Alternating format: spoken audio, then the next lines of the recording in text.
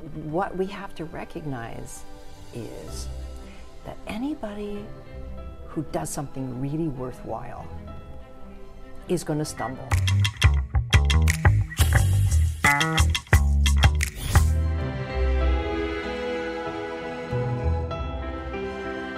Ginger, thank you for taking the time to be here this morning.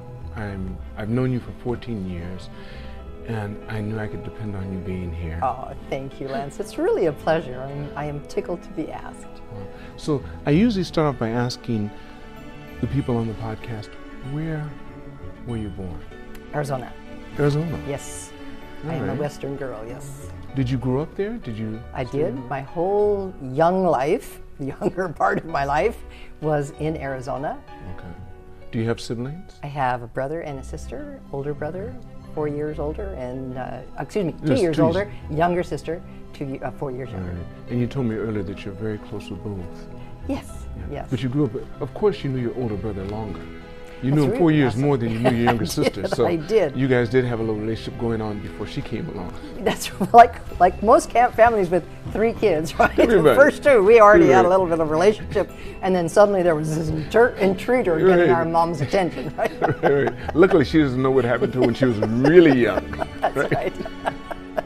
Unfortunately, she has a good memory. She So has I a had good a memory. lot to make up for later. And, you know, wow. So tell me, so in school, were you more academic or were you more physical? I was absolutely, no question about it, more academic. I really was a pleaser of adults. I wanted all my teachers to love me. I wanted to get the best grades. I wanted to earn my mom's approval. So definitely academics, that was where I excelled. Underneath that, though, was a big lack of confidence. What do you think caused that? I mean, when did you realize that you had a lack of confidence? Or did you always think that when you were trying to achieve? I think at some level I was as much of a child can be aware of something like that. I think I was always aware. I didn't feel, as a girl, I didn't feel attractive. I didn't feel that I would be that good in sports. I didn't always give myself a chance. It was later in life that I became more of a happy user of my body and challenging myself to do physical How much things. later was that? When you say much later? Well, in college, before I really began to get out there and enjoy mildly competitive sports. In later years, even after college, I picked up racquetball, and I was an avid racquetball player and pretty damn good, actually. But tell me this, but in elementary school, because I'm from the West Coast as well, you're close enough. During school time, they made you get involved. You had to do team sports. I mean, you had soccer, you had kickball, you had softball, you had... Yeah, well, you You big, didn't- tall, athletic guy, some of us were always the last to be chosen to be on the teams and stuff. Right. Didn't make us feel very good about ourselves. But guess what? See, that's something that you're assuming, because guess what? My father put me in school when I was 4 years old, and he shouldn't have. So I was a year younger than everyone. Yeah. So I was picked after the kid that had a physical deformity. You were picked after me. No, I mean the guy with one leg. Then I'm picked after him. Oh. I'd have dreams about why I couldn't hit the ball as far as everyone else or kick it as far. And why could they all grab me by one arm and swing me around so easily? Yeah. I loved Popeye. And I ate as much spinach as I could get my hand on. Well, for anyone who may be tuning in and listening to us, for people who have had the good fortune to have physical prowess at a young age, I think that not only develops the physical coordination and the motor skills, all of those things, but the psychology to feel self-confident, to feel sometimes in control of things, and also to be more resilient when things don't go well. In some cases. But it's interesting because I'm finding through my studying, which is going to be continual, that this world, and a lot of people won't say it, is cruel, and it's very hard to live in this world because you don't learn unless you have adversity. That's when you learn. For example, when I was teaching my sons how to ride a bike, yes, when I pushed them off, they thought it was all fine. And they thought they could ride, but I knew they couldn't yet. You know when they really started riding with purpose? When they fell down or hit the pole. The next time they got up, they had a little bit more confidence. But if they hadn't gone through that, there's no way in the world. It's when you stand in front of that audience and completely bomb that the next time you come more prepared. If you get up for the next time. But without that, it's never success, success, success, success. Even the Wright brothers found that out. And so did a lot of the guys that never recovered from it. Right, right. That's how this world's built. Now, we don't want to focus on it, but we have to understand that it's there. If we don't, we're doing ourselves a big injustice, tying our children's shoes when we should take the time and let them figure it out. Mm-hmm. I showed you. I'll show you again, but you're going to tie your own shoes. Yeah. I mean, that's just how I see it. Now, I could be wrong. Back to Ginger. Anyway. On that topic, Okay. what we really both agree on there is the importance of being resilient. And you cannot learn resilience if you don't have some failure. That's the only way you can become resilient with what? Success? Right. You don't become resilient with success. Right. It's the failure. Someone asked me the other day, he said, Lance, you're successful. And I said, you say that as if it's a destination. I think it's a continuum. Yes. Because what's the most important thing to human beings? Do you know, Ginger? What is the most important thing to human beings? Mm-hmm. Air. Thank you. 3 minutes without it, listen, 3 minutes without it, you no longer exist.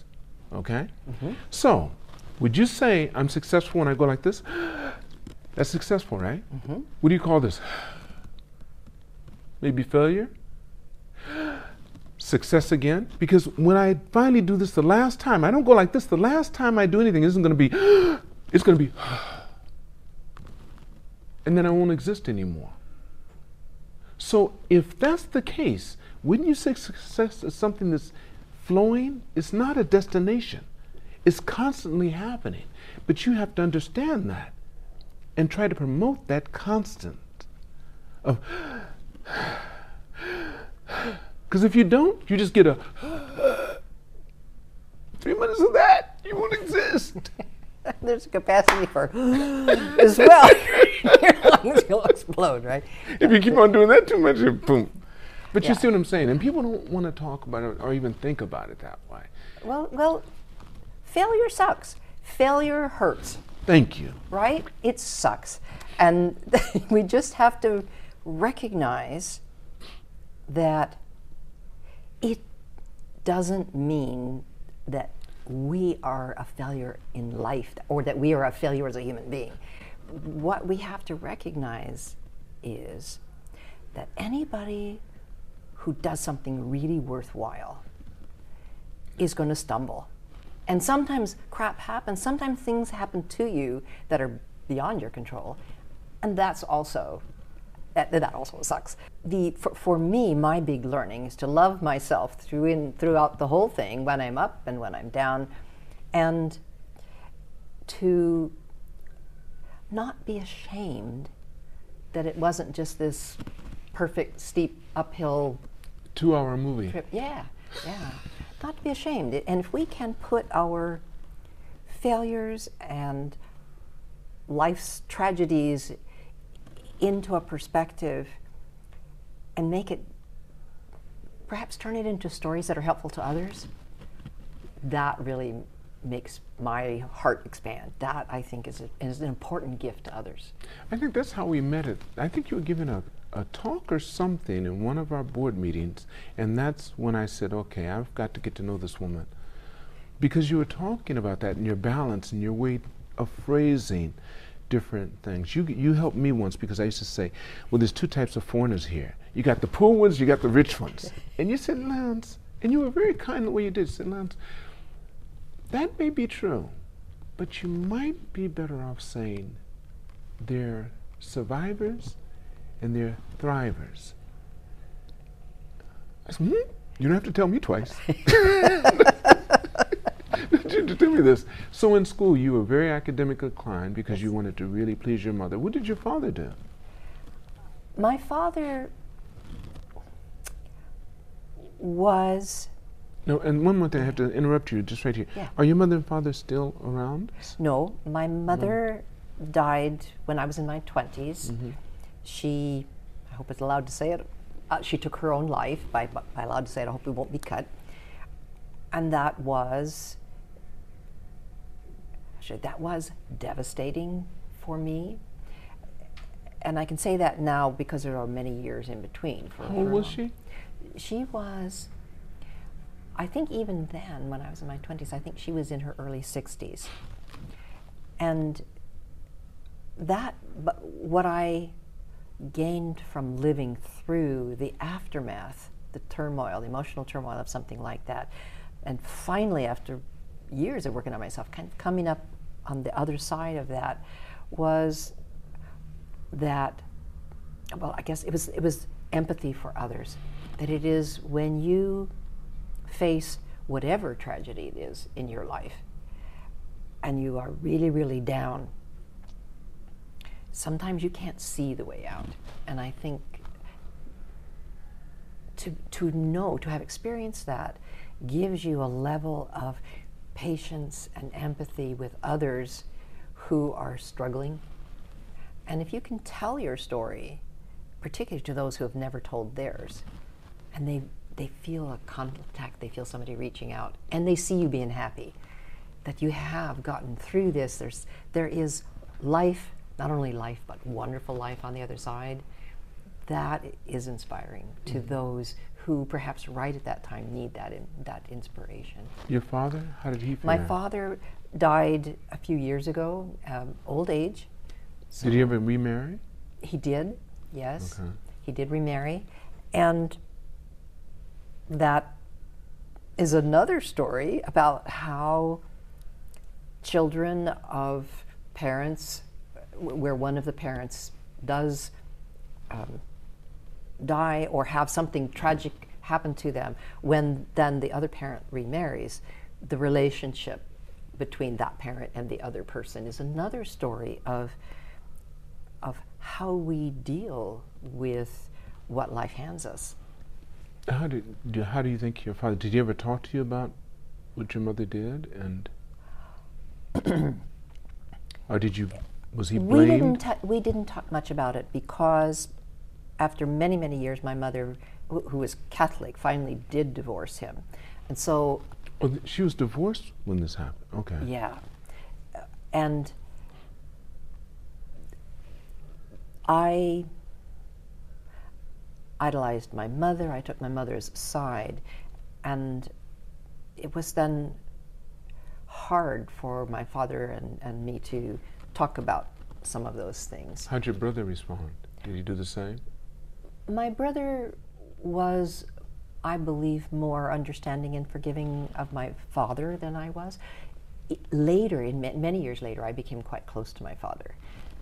But it was like coming close to a different person. There was the young man of my youth, and then there was the old man of my adulthood.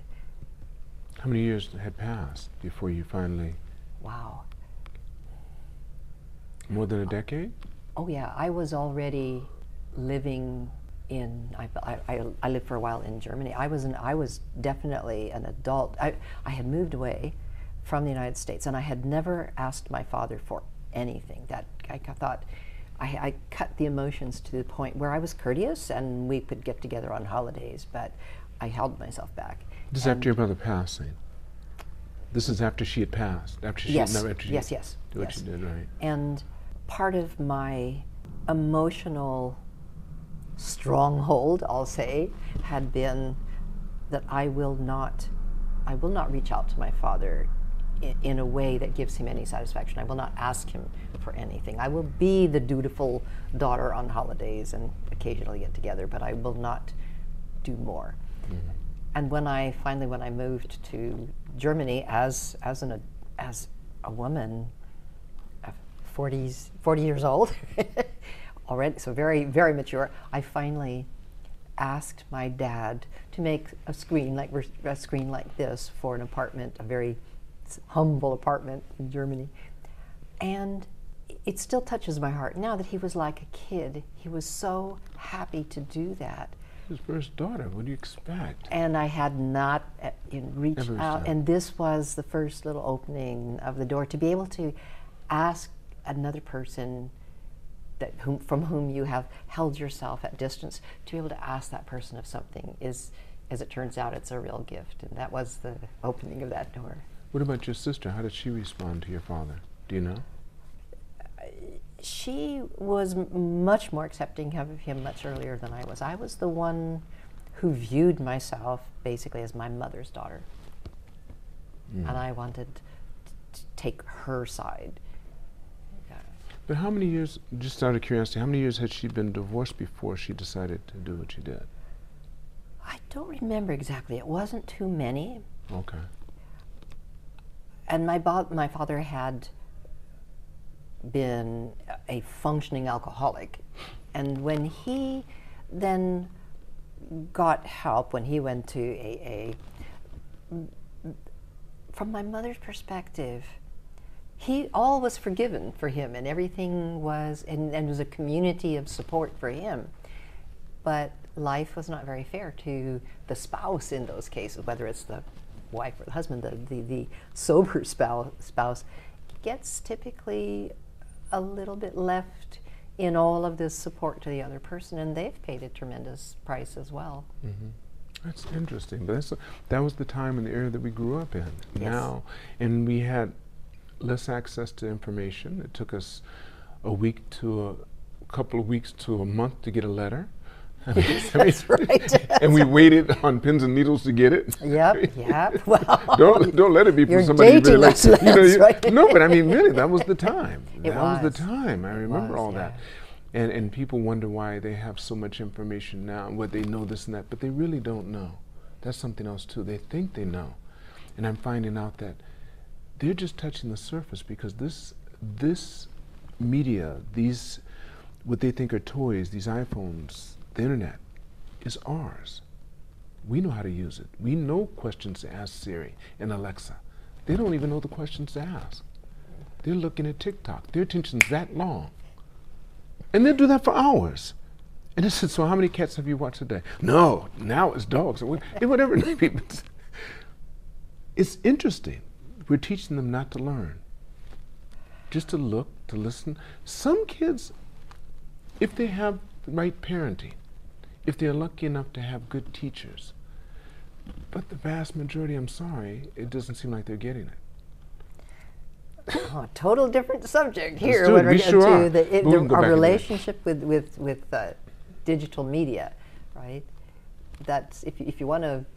We could do that, but maybe we shouldn't do that. Let's go back into Ginger, because that's what I want to talk about. So you finished high school, you finished college, Mm-hmm. Yep. and what degree did you finish with? I had I had a Bachelor of Arts in French, Okay. and I'm thinking your first degrees. that was my first. Okay. Just Bachelor of Arts, In BA, French. right? Why, And then why French? Well, you just picked it I up. was a weird kid. Did your mother speak French? No. Your father? No. Your boyfriend? Nobody I knew in Arizona spoke French, right? Except for the French teacher. Yes, that's right. It was something, to me, it was beautiful and exotic. And I didn't want to be like everybody else, quite frankly. I didn't want to take Spanish. Now, I mean, later I took Spanish, and I love the Spanish language as well. But at that time, I wanted to be different, and I felt French was beautiful. So I started that in high school as a freshman, and by my senior year, I was the only kid at that level of French that was just still hanging in there studying French. If I brag a little bit about that, when I went to college, then I jumped to very high level classes in French, and I have a master's degree in French literature. And I then got a minor also in Spanish and was teaching those two languages. Have you ever later. been to Passion, the restaurant Passion in Daikanyama? Yes. Okay, yes. well, that's who I just put up his podcast this morning. Oh, wow. Andre Passion. Oh, And his son nice. Patrick translated. So I let him do all of his in French. And then had his son do it. Instead of putting underlined there. She said, "Why'd you?" I said, "Because there are many people that speak French, and I have several French friends. C'est They're going vrai, to love c'est listening to vrai. you." C'est vrai parce que c'est une langue très très belle. Il faut le parler de temps en temps. Oui. Oh, très bien, très bien. Encore. Bien le français. Actually, I also speak German, but I do that because after I met the love of my life, my husband, my current husband, I was another tragic You've story. been married twice. I've been married twice. Okay, okay. How long the first time? 19 years. And that is a result of primarily, I guess I would say, my mother's Irish Catholic upbringing, and that when you marry for life, even if it kills you, right? Or it's killing you. Or it is killing you, yeah. It was a very, very long time before I was able to give myself permission to end it and move on, even though it was very difficult on both my husband and myself, and neither of us were happy, but it took a long time to take that step. So, my goodness. yeah. So you have all this experience, you have all these times falling off a bike that people learn from. That's why I say life is the way it is. Without that, no one would even take what you're saying seriously. Yeah. If you're born to a royal family and you were put in a pumpkin that turns into a coach, and you're protected all the time, what value would you have for the majority of the people that aren't guarded like that? None. They want to see the nicks, the bruises, be they psychological or be they, you can see them. Although there's something to be said for being the Pumpkin King there too, right? It seems we don't. But when you start, I wouldn't say no to riches, but I do like who I am because of the depth that having to work your way through life and do your best. There's a richness there that's too. That's the world we live in.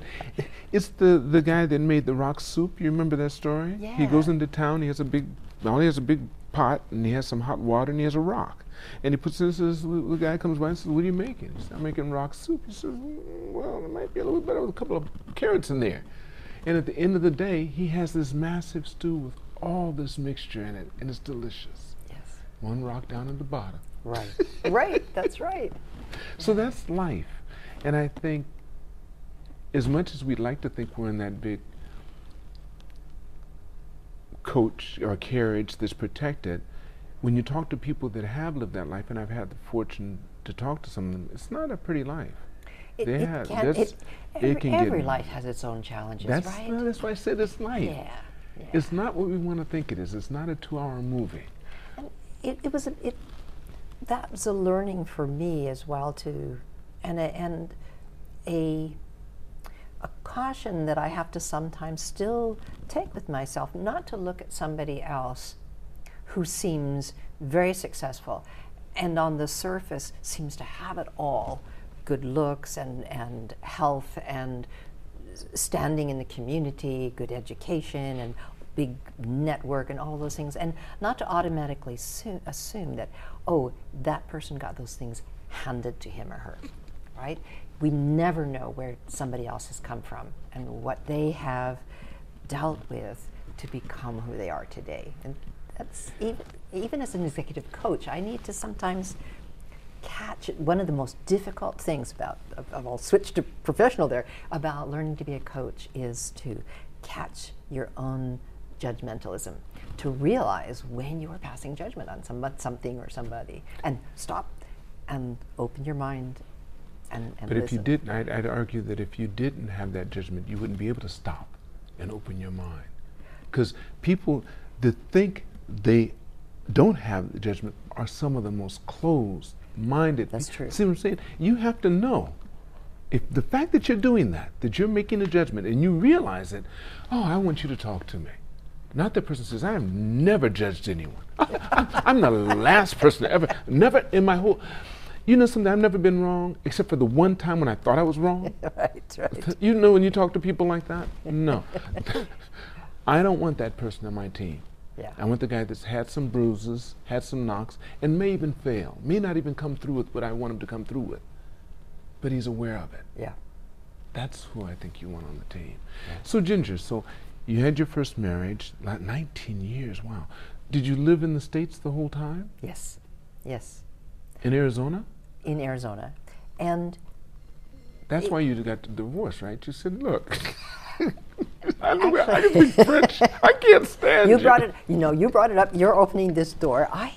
This is something that I don't talk about much because You don't it's have to now. No. I actually I feel like it's time in my life to open up a little bit more about it. My first husband came out of the closet very late in life, and it was.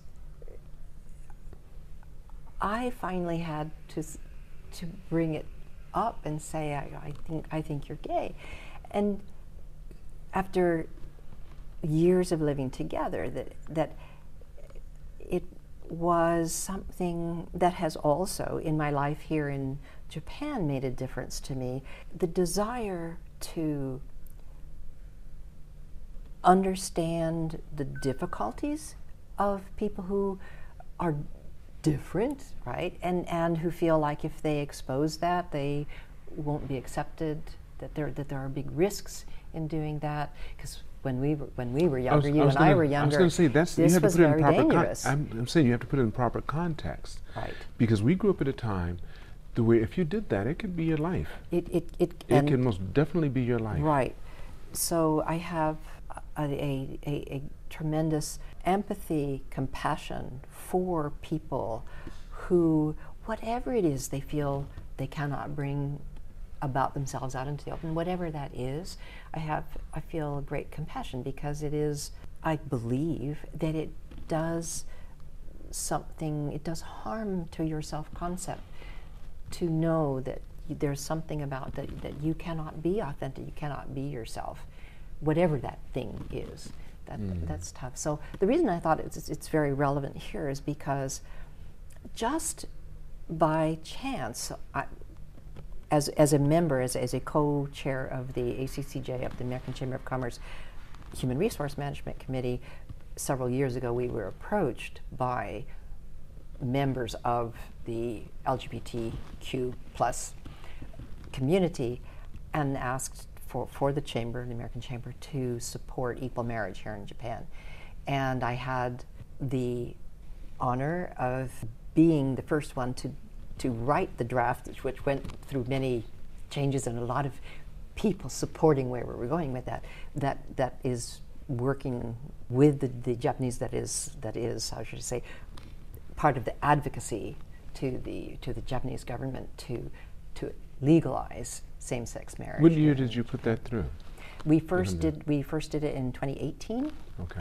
And then we've renewed it each year, and we have now over 150 companies and organizations, including chambers of commerce of different countries, having signed on to it now. And it has been mentioned in legal cases in Japan where this striving to have a more inclusive community where these cases are being heard. And so that is something that I feel it was, in a way, a gift to me to be able to help with that. Right. Yeah. So you've come to Japan. Okay, so you were married the first 19 years.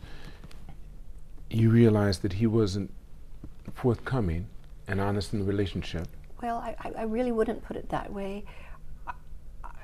And I would also not say that I was comfortable with my sexuality.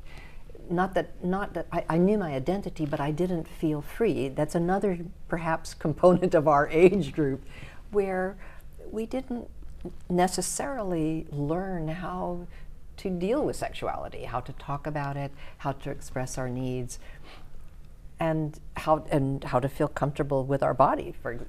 So when I say the marriage didn't work, that's a huge component of it because that's such an intimate part of who we are. But I also didn't bring it up for many years to people because I felt it's too easy to make a snap judgment to say, oh, well, of course, then it would never work. But there are many ways that human beings bond. That's for sure. And And particularly as we get older, we are less sexual anyway, less driven by that. I shouldn't say less sexual, the but less hormones driven. aren't kicking the same way. That's And right. so I felt it was a disservice to the complexity of human beings to make it so simple to say, well, of course that wouldn't work. I hear what you're saying. So when you did divorce, where did you go? Did you leave and go the U.S.? I went back to graduate school, and I had mentioned earlier in our conversation I had a master's degree in French literature, had been teaching. I made a life-changing decision to go into international management, so I went to Thunderbird, American Graduate School of International Management. To do that, after the divorce, I didn't have much money, withdrew my state retirement, kind of banking on myself here, like putting that down as my tuition, and got that degree. And that's where I met my current husband, whom I've been with for 32 years, married to 27. And I feel so privileged to have the love that I have in my life. I'm such a happily married woman. That's good. Well, I think you're at a point in your life where you can tell it's mutual. Yeah. That it goes through, and if it isn't, it's a hell of a good imitation. And Yeah. I'll take that. We'll show up here and there on Facebook, and people will comment and say, "You guys look like you really are Why so in wouldn't love with each other," and it's true. Yeah. We're very. There's a deep friendship and a trust and a mutual support and mutual admiration, as well as the initial sexual attraction. There you go. Right? There Yeah. you go. Yeah. You can say hello to him if you like. Just right in that camera. Hi, right there. Peter. Love you. All right. So, when did you leave the U.S.? I left the U.S. upon Dieter's graduation. I was a semester ahead of him in graduate school. He was hired by the Coca-Cola Company to go to Germany because the Berlin Wall had just come down. And so Coca-Cola was wanting to drive into East Germany very quickly and make that a Coca-Cola market. So I went with Dieter. And Wait, that's where you met him in college? I met him in college in the United States. And you guys got married soon after you met? Nope. Okay. I didn't have much money. I had no network in Germany. I was changing professions, but as far as international management, I had a little piece of paper. I can do this. I was already a 41-year-old woman, and I didn't speak German, right? So, but it was a kind of a crisis moment to make a decision. Am I afraid to love again? Because it was a very painful divorce I'd gone through. Am I afraid to love again? And am I going to be okay? What's going to happen to me if this doesn't work? I will add that Dieter is considerably younger than I am. So here I was with a younger man as well. And what's going to happen? So it took all of my courage to go with Germany because I had no job or anything. What was he doing in the U.S. anyway? That's where we met at Thunderbird in Arizona, American Graduate School of International So he Management. decided to come from Germany to go to Thunderbird? Or what? No, He had gone to college in the United States, gone then and lived a couple of years and worked in Hawaii, and then gone back briefly, I think, to visit a little bit in Austria, but then came back to Hawaii, Japan American. He was at the James, Japan American Institute of Management Science, and from there came to Thunderbird. Okay. So he had had quite a bit of exposure to higher education in the United States. And the U.S., yes. Okay. Yes. Oh, okay. So you weren't married, but you guys go together. Yes. To Germany. With me chewing my fingernails thinking, I hope this is going to work out. I have had enough pain. And I studied German for about 5 months. I had a tutor twice a week, and I studied all the time. And then I was hired by Coca-Cola, and I worked, and it was just a baptism of fire into international business. It was chaos, and it was an amazing historical time. And I worked first with the East German bottler as a financial controller, and I was responsible for huge construction projects by these bottlers in East Germany. So it was there that I learned a whole lot more about myself and about people and about stress and about how we deal with ambiguity, not knowing what's going on and what's going to happen next. And I dealt with also having to make business decisions with almost like no information. And from somebody who had been a teacher a little while back, to be plopped into that kind of environment, to be responsible for multi-millions of dollars. That's why I mentioned baptism of fire. That's right. And for anybody there out there looking for a reason to have confidence in yourself, if you are in a position where you know more about it than anybody else because nobody knows anything, that's your treasure. You know more about it than nobody can prove you wrong. Do the best you can, right? Be clear on what your assumptions are and make your decisions and move on, right? And that's what you did? That's what I did. How long did you stay with Coca-Cola? I stayed, we both worked for Coca-Cola 7 years. Right. He was working for the headquarters while I started out working for the East German bottler.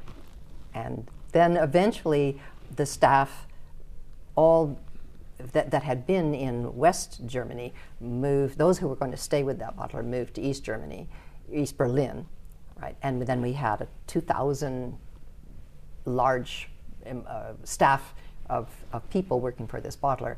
But at that point, then I made the decision to come back and work for West Germany. As I had said to Dieter at the time, is if I wanted to live alone, it would be in Paris, right? not alone in East Berlin. So then I also started working for the headquarters there and had a number of really, really interesting, challenging roles in Germany, and then moved and continued working for the company 3 years here in Japan for Coca-Cola. Were you guys married by then? We got married in Germany, yes. Okay. After we'd been together for 5 years. 5 years, okay. I convinced him he wanted to marry me. Okay. And it seems to have worked out. It's still working, yeah, okay. it's okay. And came here, and that experience, the experiences that had, all of the experiences that led up to my arriving here in Japan and working here in Japan, eventually led me to want to serve my real passion. Not necessarily to be a manager in a multinational corporation, but to deal with people, to help people, to help them grow, to help them get the best out of themselves, to help them be confident, to help them interact better with each other. The stressful things that I had been through showed me that that's what makes or breaks companies. It's not their product, it's not their branding, it's how the people in their organization build up their awareness about themselves and others and really want to work well with each other. And that's how you started doing executive coaching. Yep. So is this your own company? At first I was freelancing, and I was working with a couple of well-established organizations, and so I would come in under their name, and then eventually, yes, I built my own company, ASC Leader, which stands for, yes, awareness, skill, and courage. I had been asked multiple times what my methodology, what my philosophy was in helping other people. And I have never prescribed to just one school of, well, this is the way you coach, or this is the way you train, or this is the way to make people the best they can be.